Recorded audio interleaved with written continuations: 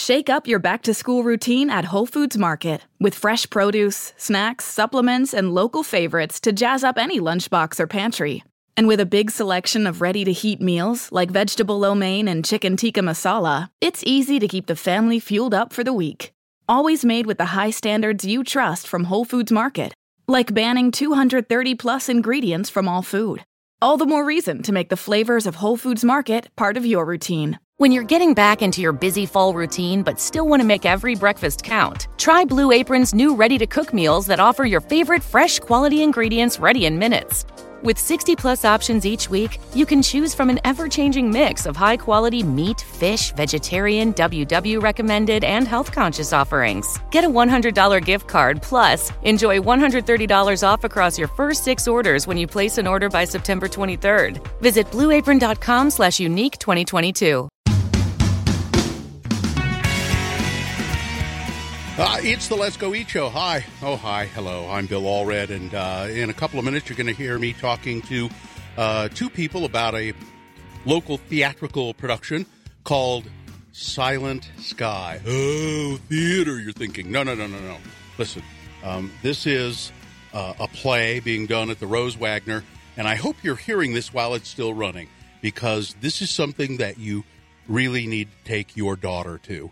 Mom, Dad, get your daughter. Well, your son would like it too. But this is a play about a woman who, in her lifetime, was very little known in the scientific community, but she made some of the great scientific or astronomy discoveries that are still being talked about and used today. I mean, so you saw that that movie Hidden Figures with the women who worked behind the scenes at NASA and never got any credit for it. Well, this is the same thing, except this is a play called Scilent Sky, and it's about a woman named Hennrietta Leavitt, who worked behind the scenes at Harvard with famous astronomers. And she was a human computer, just like those women in Hidden Figures.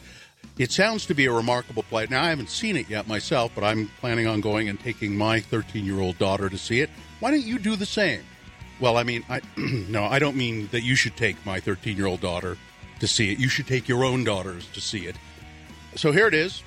It is the play Scilent Sky. It's the Let's Go Eat Show, and here's Mark and Hannah. I was just reading about this, about Gunderson, the most produced living playwright. Yeah. Mm-hmm. Yeah, according to American Theater Magazine, does a poll of all their theaters. Yeah. That's amazing. And, you know, it's funny, as I looked over stuff, I said, oh, I've heard of a couple of these plays, actually. But, I mean, it's like not any, like, huge blockbuster hits. She just writes them. And she hasn't been on Broadway regional productions. Yeah. And one of the odd things is sometimes you see these people pop to the top of the list because they've got one show that, like, everybody's doing. And she's got, like, 4 shows that everybody's doing. Exit Pursued by a Bear. Yeah, INU is getting picked up a lot, which is a beautiful script. And, yeah, there are, like, there's so many productions of Scilent Sky across the country right now. Really? Yeah. Well, I guess I can guess why. And then during the inauguration, she had the free play reading of The Taming. So if you wanted to read her play out loud, she said you don't have to pay for the rights or anything. You can just do it. Yeah, as an inauguration protest. Which was a pretty cool event.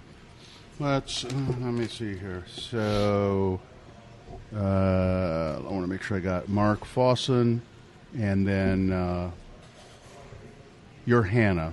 I am. Hannah Minshaw. Minshew. Yes. Oh, that's an E. That's right. All right. Make sure the ringers on your phones are... I was giving a keynote address yesterday to a group of lawyers and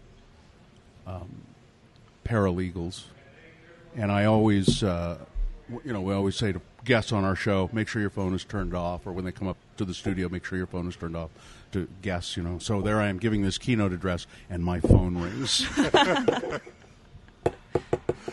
I remember distinctly one Plan B show where a phone went off, and it was Jay Perry. Of course. Jay, right? And I was like, sure. Jay, come on, man. You know better than that. Hey, whatever. All right, let's get it underway here.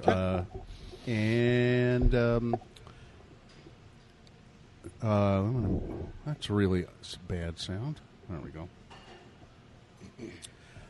Pygmalion Theatre, a pretty remarkable. Pygmalion Theatre is a remarkable organization.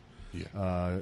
Did Teresa start Pygmalion Theatre, Mark? No. It was started by Fran Prine and Rev Fleming. Right. Mm-hmm. Yeah, Teresa, Rebecca. Yeah. Mm-hmm. Yeah. Teresa's a member of the board, mm-hmm. And I think it's some of the people that were from an earlier theater company before that as well, sort of before my time.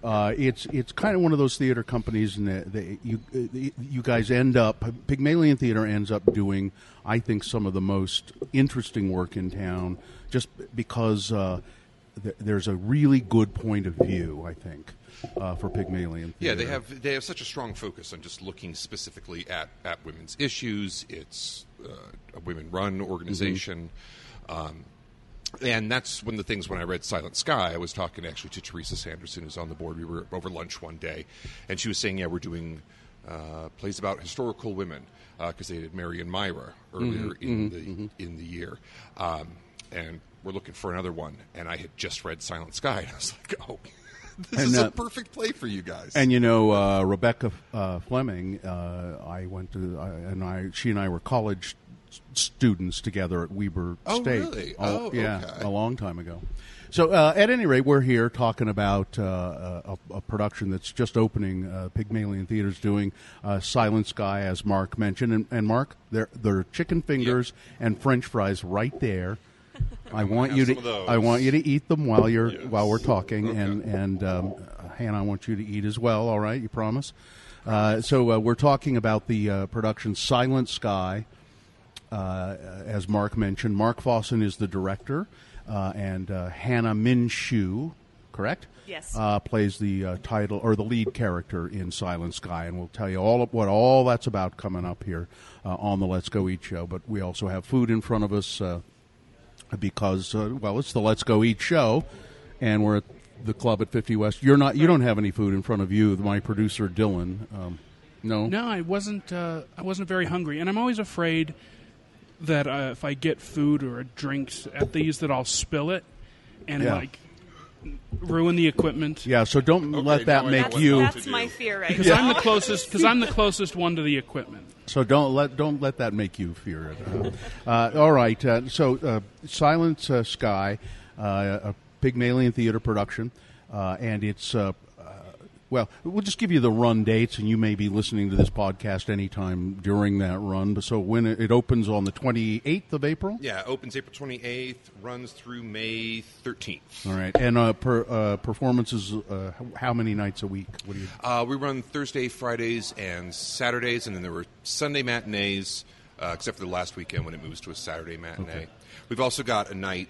when we talk about what the play's about, it'll make more sense. But we've got a night with the planetarium there, a special night through the Clark Planetarium where you can get discount tickets through them and a talk back about. And if people want to buy tickets, find tickets to Scilent Sky, how do they do that? They can go to pygmalionproductions.org, and you'll see hopefully a bunch of links there to buy tickets. It's at the Rose Wagnor Theatre? It's at the Rose Wagnor Theatre in the Black Box. Right downtown. So let's get to it. I don't think we were talking about this on the mics. Pygmalion Theatre Company always they pick plays that have to do with women and women's issues traditionally. Mm-hmm. And a lot of times historical women, strong women, women's relationships and so forth. And Scilent Sky, a play by Lauren Gunderson. Yeah. Truly, really is that, isn't it? Mark, why don't you start, just kind of give people a brief overview of what the play is? Sure, yeah. It is about a group of astronomers, one in particular, Hennrietta Leavitt, who Hannah plays, that were working at Harvard Observatory back in the early 1900s. This play takes place about 1900 to 1920. Who were considered human computers, because really they were just sort of human Excel spreadsheets. They were there to sort of write down data and reorganize data and fill out paper spreadsheets. But in the midst of that, they made huge contributions to science. Hennrietta Leavitt is the one who contributes the work that helps us to understand the size of the universe. And yeah, I watched Cosmos. I like all that sort of stuff, and I'd never heard of her before this play. Let me ask you. You say human computers, and you said she's an astronomer. And Hannah, you play the character. Was she trained in astronomy? I know she had a college degree from Radcliffe, I think I read. Or... Yeah. So I think technically she had a degree in like mathematics, but she had taken all of these courses in astronomy. And I don't know if back then, I guess white women could get degrees in astronomy, but she didn't have a formal degree in that, but like for all intents and purposes, she was an astronomer, as were all of the women in there. We see this, and of course there's going to be great interest in this story because Hidden Figures, the movie that was just out about the women who worked in the early space program in NASA, and again, women, and in this case they were women of color, working behind the scenes while the men took all the credit, and this is the same. It's the same kind of thing, isn't it? Yes, it's very similar. Yeah, it was. We picked this way before Hidden Figures was coming out, but as it came out and was greeted with such enthusiasm, I was like, yeah, this is people want to see these stories. It's time to start talking about these things. It's amazing to me watching the movie Hidden Figures and hearing the story of Hennrietta Leavitt. How this could ever have happened. So talk about what, if you would, Hannah, her life when she went to work at Harvard, was it? Yes, the Harvard Observatory. So when she went to work there, what talk about that part of her life first, if you would. Well, I think she lived in Wisconsin before that, and I think she always kind of felt stuck with that in that place. And so when she gets to the observatory, she's not... Historically, she didn't earn a lot of money, and for a while she didn't get paid because the observatory didn't have the funds to, but it was just such a love of hers to find these stars and to discover a place in the universe. So she just did it for the sheer love of it. And then I think I read something in a profile of her historically that when she was getting paid, it amounted to something like 30 cents an hour. Yeah, like a total week, she'd maybe earn $10 or something like that. And what's so amazing is, and either one of you can talk about this, but or you may both want to address it, but what the discoveries that she started to make, it's amazing that she really never got any credit for it until maybe after she died, right? Well, how does that happen? I guess it's just the attitudes of the times, but I think it's partially the attitudes of the times. I think it is partially the way that science works, that she contributes to a discussion. Like, she makes a discovery, and then somebody else makes a discovery, and then it goes to Hubble, and he makes further discoveries, and all that science gets built upon. The sort of idea that we have that one person discovers everything, that eureka moment, isn't really true in science. You start sharing information with other people. It just so happens that the other people who used her information were white men. Yeah. So they get the credit. And it's easy to sort of say, yeah, this work that we built it all on was just this sort of a glorified bookkeeper who happened to notice something. But the big discovery, of course, is made by white men. I guess a similar thing happened even later in history. It happened at the NASA program, as we talked about, the movie Hidden Figures. And then I remember reading something about Watson and Crick, the guys who discovered the molecular structure of the gene. Is that what it was? Of DNA. Of DNA. And so it's Watson and Crick, and then it eventually comes out years later that there was a woman also involved in their research who contributed greatly to it, and I can't even tell you her name. I can't remember. But I mean, she was just kind of, thanks for the help. You're a secretary, I guess, but not really. So this play is not just about science. No. It uses science as a springboard to talk about some of the issues we're talking about here. But what else, Mark? I think that one of the things that really... Rosalind Franklin. Rosalind Franklin. Oh, thanks, That's Dylan. right. I think there was a recent play about her as well with Nicole Kidman in London. But yeah, one of the things I think that...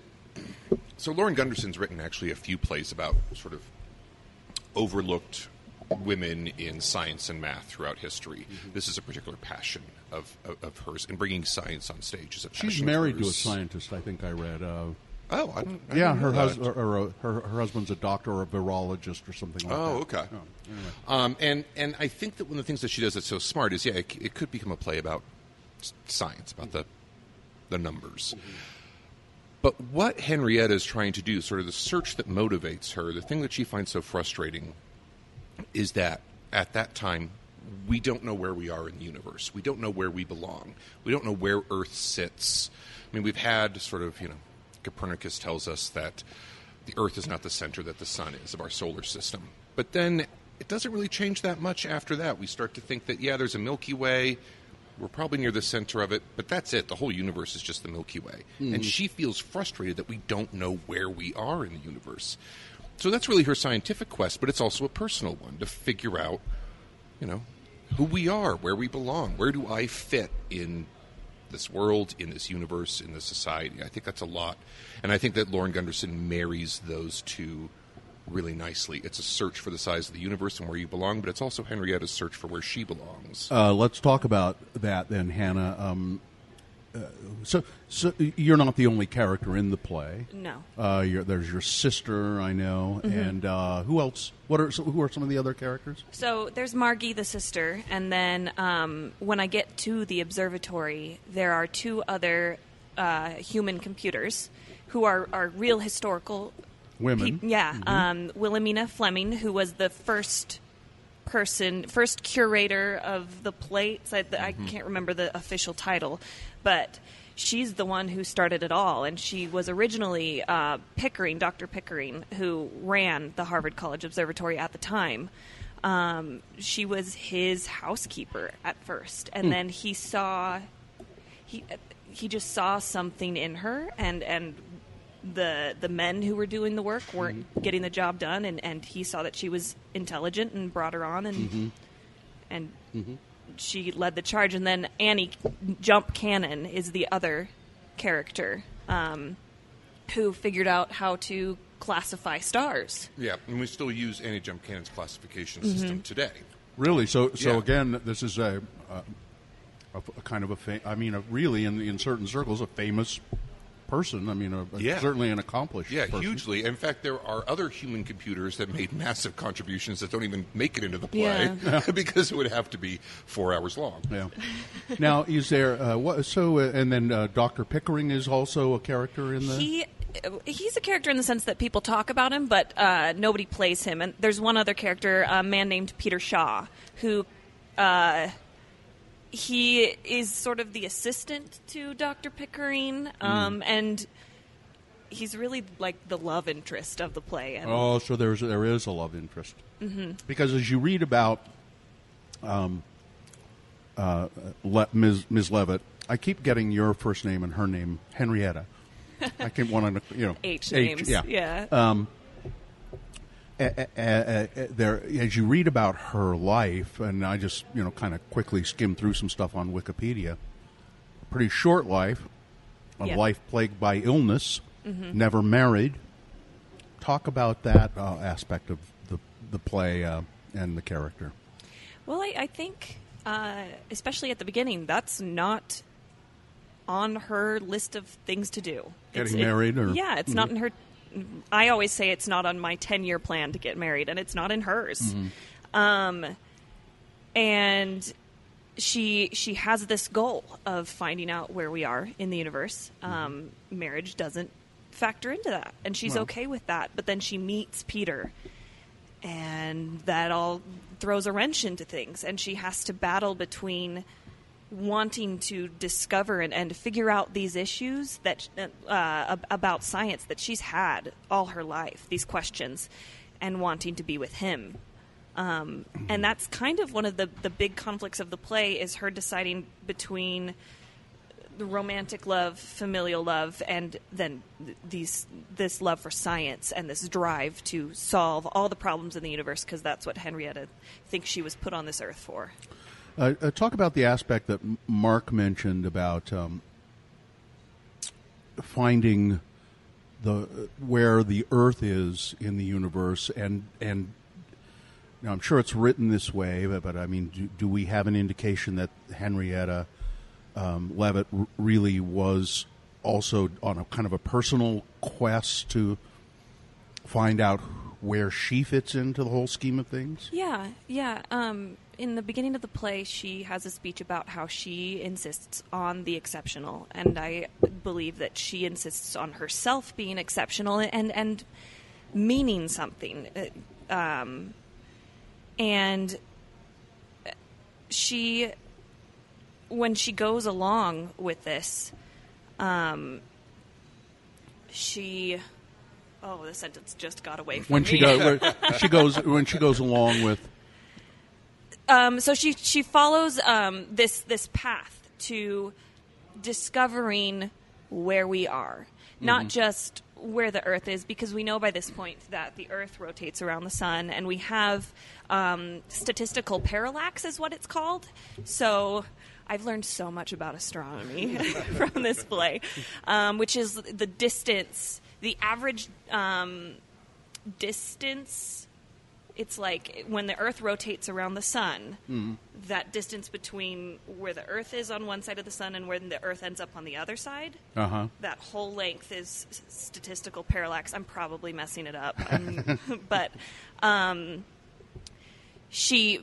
we don't know if there are other galaxies. We don't know if the Milky Way is it, if that is all there is. And she doesn't believe that that's right. She knows that there's more out there, and she believes that her discoveries will make her belong somewhere. I see. She was a woman from, I guess, Puritan stock, and a religious person at all? Historically, I believe she was religious, because they talk about how she was pretty devoted to the church.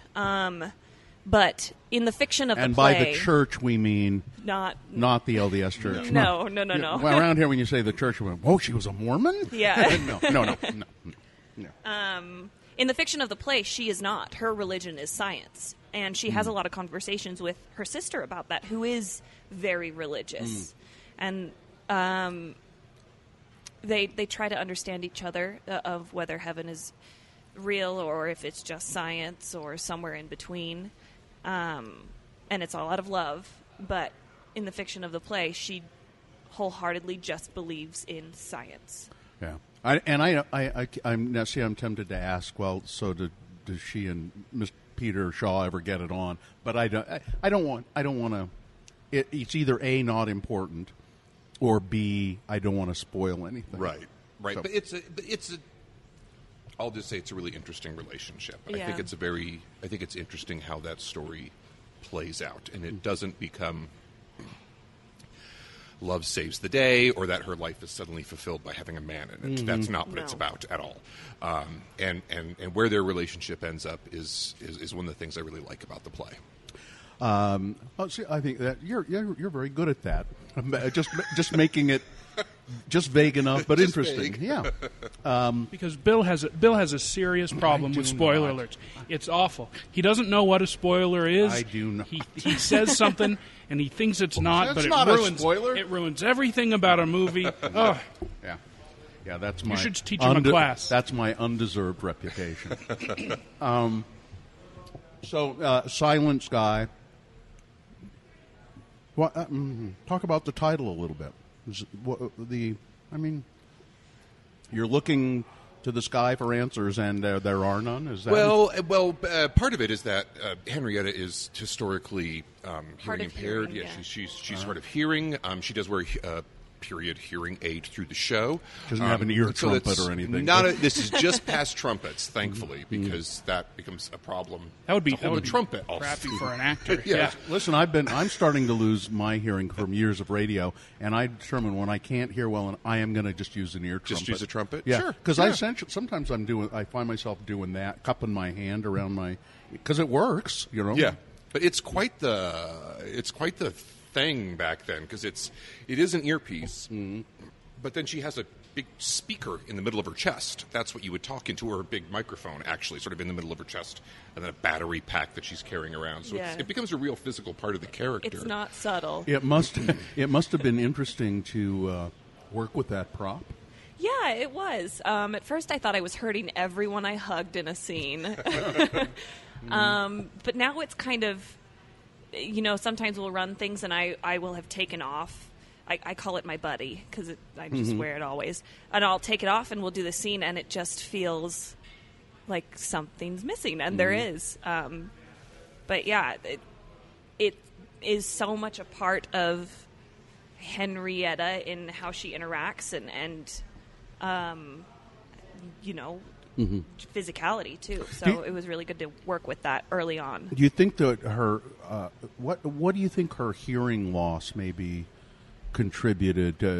Was she born with that? No. It comes late due to fever. What's fascinating, although it's not mentioned in the play, I think just in terms of sort of streamlining things, but Annie Jump Cannon, who we mentioned, one of the other was deaf. Oh.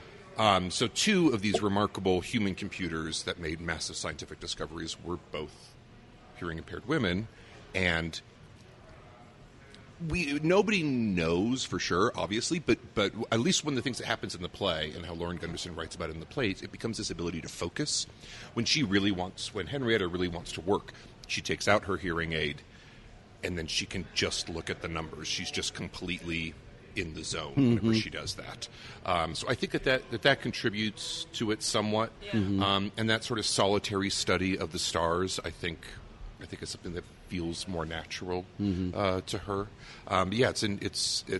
You probably could write a whole play about why these two women found this career at this time. Yeah. I think I started. So that's. I guess I asked about the title of the play. That's where we were kind of. Yeah, and that's part of it. There's also Lauren Gunderson really likes William Wordsworth, the poet, or Whitman. Whitman, yeah. Walt Whitman. Walt Whitman. And there's a poem of his that's quoted in there, sort of talking about how you can get so lost in the numbers and the statistics and the charts and the lectures, but sometimes you just need to go out and just look up at the sky in complete silence and just enjoy the wonder of it. Yeah. And that's something that is a continuing battle of Henrietta's. I think that she initially falls in love with just looking at the stars, but gets so wrapped up in the science of it, she sometimes forgets to actually look at the stars. Yes. And so that's a point that gets emphasized a little bit later in the play. There is I read just the first couple of 3 pages of the script, and one of the things that Lauren Gunderson calls for too is a stars always being present on the set. Yeah. In the scenery. Talk about that and how you've done that and what it's like. Well, it was one of the reasons why, when I read this play, I thought it would have a great home at Pygmalion. We're in the Black Box Studio at the Rose Wagnor, which it's a big space, and it's got this high ceiling with this beautiful black back wall that you can project things onto. But it's got a sense of height and space.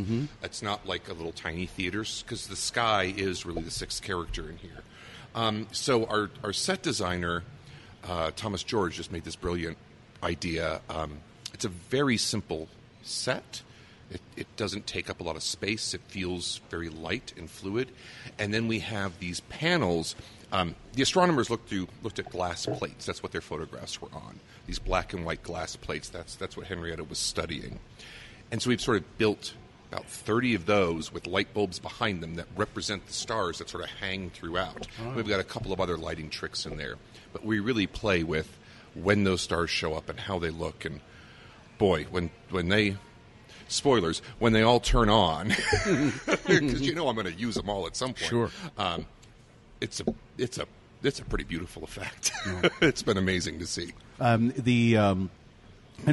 So it's set in the early 1900s. Yes. And what are sometimes that can be kind of tricky and doing period touches and things like that. Yeah. Talk about that a little bit. Costuming, I guess, would play a lot of... Yeah, costuming plays a lot, and our costume designer, Michael Nielsen, has a really good feel for the period, but it's also very simplified, very streamlined, I think. Certainly the way that they talk, the way Lauren Gunderson writes it, does not feel excessively fancified. Yeah, Like, it could be very modern very easily, and we actually talked about that we have to heighten the text just a little bit to make sure that we're still in the time period. Explain that. Explain what you're saying there exactly. What do you mean heighten the text? Like we speak in what's called Standard American, which is a little bit different than how we speak. Mm-hmm. It's more of, like back in the 30s, how everyone spoke then. That's kind of what it sounds. Sort of highly enunciated. Yeah. And like just how we say certain words, I think we made choices on that. Yeah, I mean, Lauren is writing in such a... The language that she's using is very modern at times, and so it could become really easy to just sort of give into that and play these as completely modern people. So by heightening the language, it's just people that... It's a very funny play, but it's not a funny play because funny things happen. It's kind of like The West Wing or Gilmore Girls. Like, it's clever people thinking about clever things to say a lot, and it's a bunch of really smart people saying smart things, and that's what's funny about it.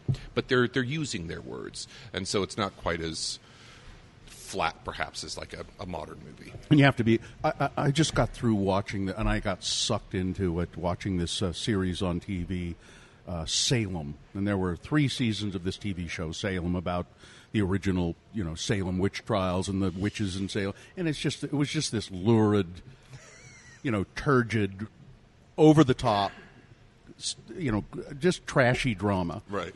But I got sucked into it and kind of watched all 3 seasons of it, really ended up enjoying it. But it was so jarring sometimes when these people who allegedly lived in Salem in the, what was it, 1400s, 1500s? Yeah. Said things like, okay, well, let's go then. Yeah. Okay, or sure thing, or, really? Come on. Yeah, and Lauren doesn't quite fall into that, but we have to do a little work to sort of make the language sound a little bit more in the period. I guess the period does matter quite a bit in this whole story.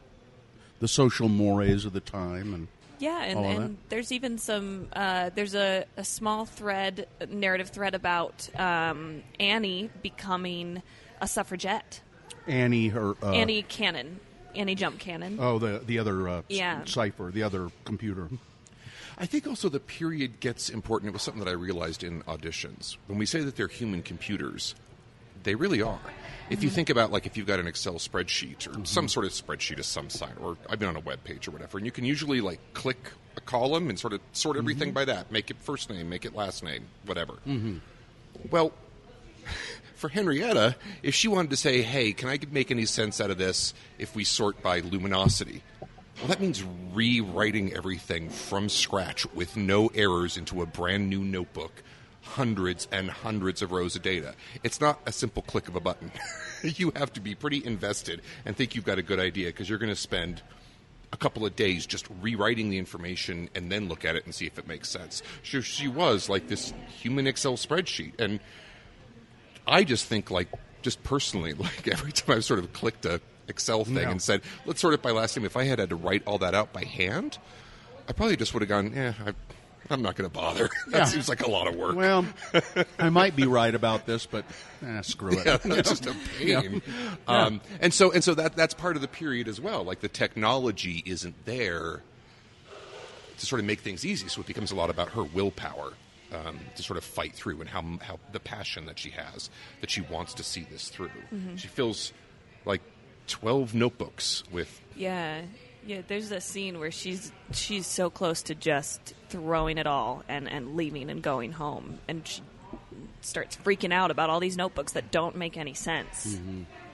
And then she has this idea of, if we just sort by this column, so she has to go do another notebook. But that's the one that sort of figures it out. She was...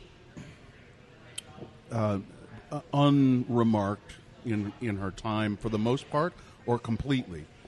Was she acknowledged, her contributions acknowledged while she was still alive at all? She was published in scientific journals. Yeah, her name was on it. She was in correspondence with other astronomers. But sort of once it gets... I mean, I think that if you had asked Hubble at the time... Edwin Hubble? Edwin Hubble. Edwin. Edwin, the telescope was named after him. And then the satellite now is named after him. He would have known who she was because he was building on her work. But sort of as it gets to popular consciousness, nobody knew her name. Well, he would have known of her work, but he didn't acknowledge it to anybody, really. No. I mean, it was a little footnote probably in his in his stuff where he said, I'm building on the research of Hennrietta Leavitt, and a little footnote there, but not Hennrietta Leavitt made this possible. It was a different sort of... He acknowledges her, but that's about it. Yeah, but now what she discovered, it's the period luminosity... I can't remember the last word of it. Period luminosity relationship. Yeah, period luminosity relationship is also referred to as Leavitt's law now. And it's still what she discovered holds true for astronomers today. Mm-hmm. Yeah, not only holds true, but is still used. Like if an astronomer is going back to basics to figure out the distance of stars, they're using her work.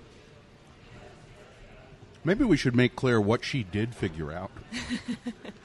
I don't know if we've really made that clear. What did she figure out? Should I do some Googling? Do you want to try I explaining can. it? Yeah, I can. So she found these stars called the Cepheids, or Cepheids. There's a bunch of different ways to pronounce it. We spent the first week of rehearsal figuring out which way we were going to say it. But these Cepheids are blinking stars. They sort of pulse. And at the time, they had found a couple of dozen of them. Astronomers had found that they'd found a few. And then she started finding thousands immediately. And once she starts studying these and writing down the information, she begins to start to see a pattern in how bright they are versus how fast they pulse. So the problem that we were having trying to figure out the size of the universe and the distance of things, of stars, is if you have, imagine you're in a dark room and there are two lights, and one of the lights is really bright and one of the lights is a lot dimmer. Mm-hmm. Is it because the bright one is closer to you or because it's just a brighter light? We have, in the blackness of space, we have no way of knowing if it's because it's farther or if it's just not as bright. What she figures out is that these pulsing stars, the rate at which they pulse has to do with their brightness. The ones that are the brightest take the longest to pulse. Mm-hmm. And so once she's figured out that, and all these, she was looking at one group of Cepheids that were pretty close to each other. So she said, okay, I know those are all in pretty much the same area. So they should all be as bright as each other if they were actually as bright. Distance isn't the problem here. And then she starts to figure out that the pulsing is the answer. And then from that, you can start to say, I know how actually bright this star is and how actually bright this other one is. And so if they're the same brightness but it looks dimmer, it's because it's farther away. Yeah. And then she starts to do the math on that. And I guess the way she figures this out, you have to go back to looking at those plates. She's not looking at the stars. She's not looking through a telescope. Did I read that women weren't allowed to touch the telescope? Yeah. I mean, I'm sorry. It's too phallic for you. Yeah. I mean, you really... Probably. I went and toured at the observatory this past summer, and one of the guys there, I think he was trying to make it sound like it wasn't such a sexist thing, but it remained one, where they were worried about women getting cold up there at where the telescope was. Uh-huh. And so that's why they weren't allowed to use it. And I was like, okay. Because you would look late at night, and it was sort of up high, so it was above things, and a cold night was best. Yeah. And so, it was too cold for the women. Only men can stand. You're too fragile. Yes. Yeah. So she's figuring this out by looking. Excuse me. All right. Do we need to call somebody? Why don't you call yourself a cab? Okay. She's looking at. It's just a little It's Let's fry sauce. Fry sauce. It's fry sauce. It'll go. It'll pass. She's looking at the photographs that are taken through the telescope, and so she has to look at plate after plate after plate after plate after plate to finally figure this out. I mean, that and it's. I just don't. Scientific discovery eludes me sometimes. It's amazing. Yeah, I think it was just so tedious. Yeah. And the patience that those women had, I couldn't even imagine. And all those plates are still around. Harvard has kept all of them this entire time and has actually put them on the web. Yeah. So we were actually able to go into the database and find like the stars from the Southern Hemisphere from 1900 and 1920. These are the ones that Hennrietta probably looked at, and then create the plates that they use in the play are actually replicas of the same ones that Hennrietta was looking at. That's pretty amazing. Yeah, it's pretty cool to imagine that this stuff is all still there that she was working with. Yeah. The fact that women did this is I don't know. Is it significant that they were women? Is there some kind of, I don't know, special understanding that she might have had, just gender wise? I don't think so. No? And Wilhelmina Fleming has a little speech about how the mind is sexless, genderless, and I really agree with that. I think maybe because of her situation of being a female astronomer and knowing that she was going to have to work harder, and she always had all her life, that made her not take anything for granted. Probably, which is, it still happens today. Like, sure. Women have to work so much harder in most, if not all, fields. Yeah, we had a woman come to rehearsal, sit in on a rehearsal just at the second part of the play, and she started watching it, and just as we were working through stuff. And we took a break, and I was asking her how she liked it, and if she thought it was interesting. She said, yeah, I know exactly what this play's about. I was a paleontologist for 40 years.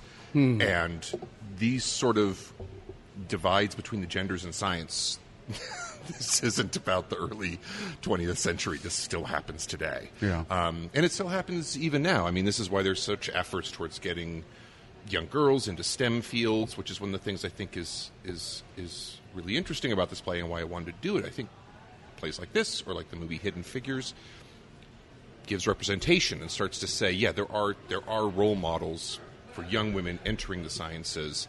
There are people that look like you and act like you that made major discoveries. It's not, you don't have to be a man to do this. You know, it's interesting that if you recall when you were in elementary school, the girls were always better at math. The girls were almost always better at math than the boys until a certain age, and then it seemed as though, I don't know, it just seemed as though somehow society directed females away. Okay, well, you're really good at math, but now we're going to direct you away from that. Yeah. And the boys take over. You know, the boys are the ones who will do the math now. Yeah, and it sort of has hit home for me. My oldest daughter is really interested in chemistry, and so she's going to a camp up at University of Utah doing college-level stuff. She's in high school right now doing college-level work on chemistry this summer.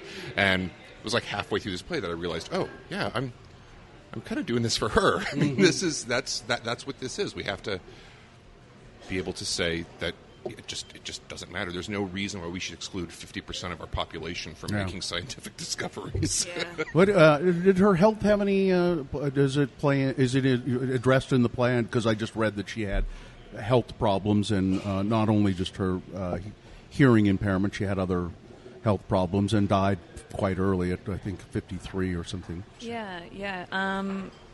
So she died probably back then of. They probably they said it was consumption or something. Yeah. But retroactively, I think they said it was probably ovarian cancer is what made her health deteriorate so quickly. And that is addressed in the show. She was it was another obstacle. She was often not well while she was doing this research. Yeah. And in the play, at least, she's going to power through it. And she has a little bit of a conflict with her sister because her sister wants to take her back home to Wisconsin and, you know, take care of her. And she says, no, I'm going to keep working. That's what I want to do. That's my life, and I'm going to stay here and work until I drop. And did. Things, Hennrietta doesn't get to see the acknowledgement and the acceptance of her ideas. When we talk about, you know, was she recognized at the time, she actually was nominated for the Nobel Prize. While she was alive? No. Oh. And you can't give Nobel Prizes posthumously. A fellow scientist of hers in Europe in 1926 said, I nominate her for the Nobel Prize, and the Nobel Committee went, she passed away 2 years ago, we can't give her an award. So even that was denied to her by the happenstance of her illness. Hennrietta Leavitt didn't know that there was a Leavitt's Law. No. Didn't know that an asteroid was named after her. Yeah. And a crater on the moon. What an honor! But there's the Leavitt crater. Leavitt crater. Oh, I read. think I knew that. Yeah, I read that. Oh, that's great. There's Leavitt crater on the moon named after in her honor. It's stunning. It really is. But it's a great topic, and it's particularly timely, I think. I think so. Yeah. It's Scilent Sky. Mark Fossen is the director. And Hannah Minshew is Hennrietta Leavitt. The play is about her. Pretty cool, you guys. Anything we haven't covered? Do you think we need to cover about the play? I think we've sort of given people a I think we've given people a pretty good idea of it. Yeah. I think it's just a delight. This play is so special. I think I remember reading it for the first time and just kind of sitting there in silence for a little bit and then just saying, oh my God, because it's just wonderful. I think we've talked a lot about the science and the history of it, but it's also like it's actually a pretty funny play. Yeah. It's very now, warm. you mentioned that before. It doesn't sort of weigh itself down in this is a science lecture. Yeah. You can get the science or not get the science. You know, Doesn't that's up to you. It's really about sort of the bond between the characters, and they're all just kind of funny people. Yeah. It was surprising to me when we got into the room. I didn't think it was going to be that funny. Well, you mentioned kind of Gilmore Girls or that kind of, so they're witty people, and that's where the humor comes from. Yeah, they're super smart. They talk fast. They make jokes. Henrietta's got a pretty sarcastic sense of humor. Yeah, she does. She knows she's the smartest person in every room that she's in, pretty much. Which gets her in trouble sometimes, which is interesting. I only saw one photo of her, and it was not flattering because it looked like one of her eyes was way bigger than the other one. It was like she had this one great big eye. And it's Scilent Sky. Skies or Sky? Sky. And Pygmalion Theatre production. It's at the Rose Wagnor. The run dates are? April 28th through May 13th. So, if you, please, you're hearing it within that time. If you're hearing this within that time frame, you can get tickets by going where? To PygmalionProductions.org, and you can find links to buy tickets there, including all the show dates and what time we're performing and everything like that. Take your daughters to see it. Yeah, good. I should really take... No, you. Yeah. You take your daughters. Yeah, I should. I really should. I should also say, too, like, it's a rarity, it feels like sometimes in Salt Lake Theater here, but, like, it's actually like there's no swearing, there's no swearing. Well, advisory. shit, I'm not taking my kids. It's actually like a play that you could take, like, any young person anybody, to. Yeah, which family is fun. friendly. Would you think just the intellectual level? I mean, how old maybe would somebody have to be before they really kind of get it? I don't know, because you sort of hard just to characterize, but you see her excitement about it. So even if you don't understand the details, you understand she's looking at the stars and discovering something important. 12, 13. Oh, I'd say maybe even like younger 8 than years that. old. Oh, really? Yeah. I'm trying to remember, like, the first time, what age I was when I saw Carl Sagan's Cosmos and started to get interested in all this stuff. And I think I was 9 or 10 or something. You know, you can follow that. The new Neil deGrasse Tyson Cosmos. If you were watching that with your family, they would love this. There was an episode in that about these human computers. So yeah, it's about space. Like, kids Space and dinosaurs. You Yeah. can't get much cooler than that. Yeah. Now, what's so you get tickets by going where again? Pygmalionproductions.org. Okay. And then what's, just before we wrap it up here, what's next for you, Mark? Do you know? Yeah, I'll be acting this summer in a play called Blackbird, directed by Larry West. Oh, I know and Larry. Utah Rep. Also went to college with Larry. Oh, great. Yeah. Yeah. Larry is the guy that got me into Salt Lake Theater, really. It's thanks to him that I'm even involved in stuff here. So, yeah, I'm doing that, and then I'll be directing another couple shows later in the winter there. All right. And do you know what's next for you? Yeah, so I'm with Pinnacle Acting Company. I'm going to be doing The Importance of Being Earnest that Larry's directing. Ah. And then after that, I'm shipping off to grad school in London. You know, Larry West and I were in together, not The Importance of Being Earnest, but the cheap version of it, Charlie's Aunt. Charlie's Aunt. Larry and I were in Charlie's Aunt together. I can see that. And I was Lord Fancourt Babberley from Brazil, where the nuts come from. And Larry was one of the suitors, as I recall. That goes back. All right. Mark Fossen and Hannah Minshew, thanks so much for being with us. Thank you. I want to thank Dylan for producing the show. You're welcome. Is that all? Is that all you have to say? Just you're welcome? Uh-huh. You should say thanks for letting me do it. I allow you to do this, you know. He's my son. I'm not going to. No? Okay. Thanks to 50 West for providing us a space and some good French fries and salad and chicken fingers and all. And again, go see Scilent Skies at the Rose Wagnor Theatre, Pygmalionproductions.org. Fry sauce is getting to you now, isn't it? All right, we'll break it out here. I'm Bill Allred for the Let's Go Eat show. Thanks again for listening. And remember, if you're pouring the drinks, always make mine a double. Broadway Media Podcast Network.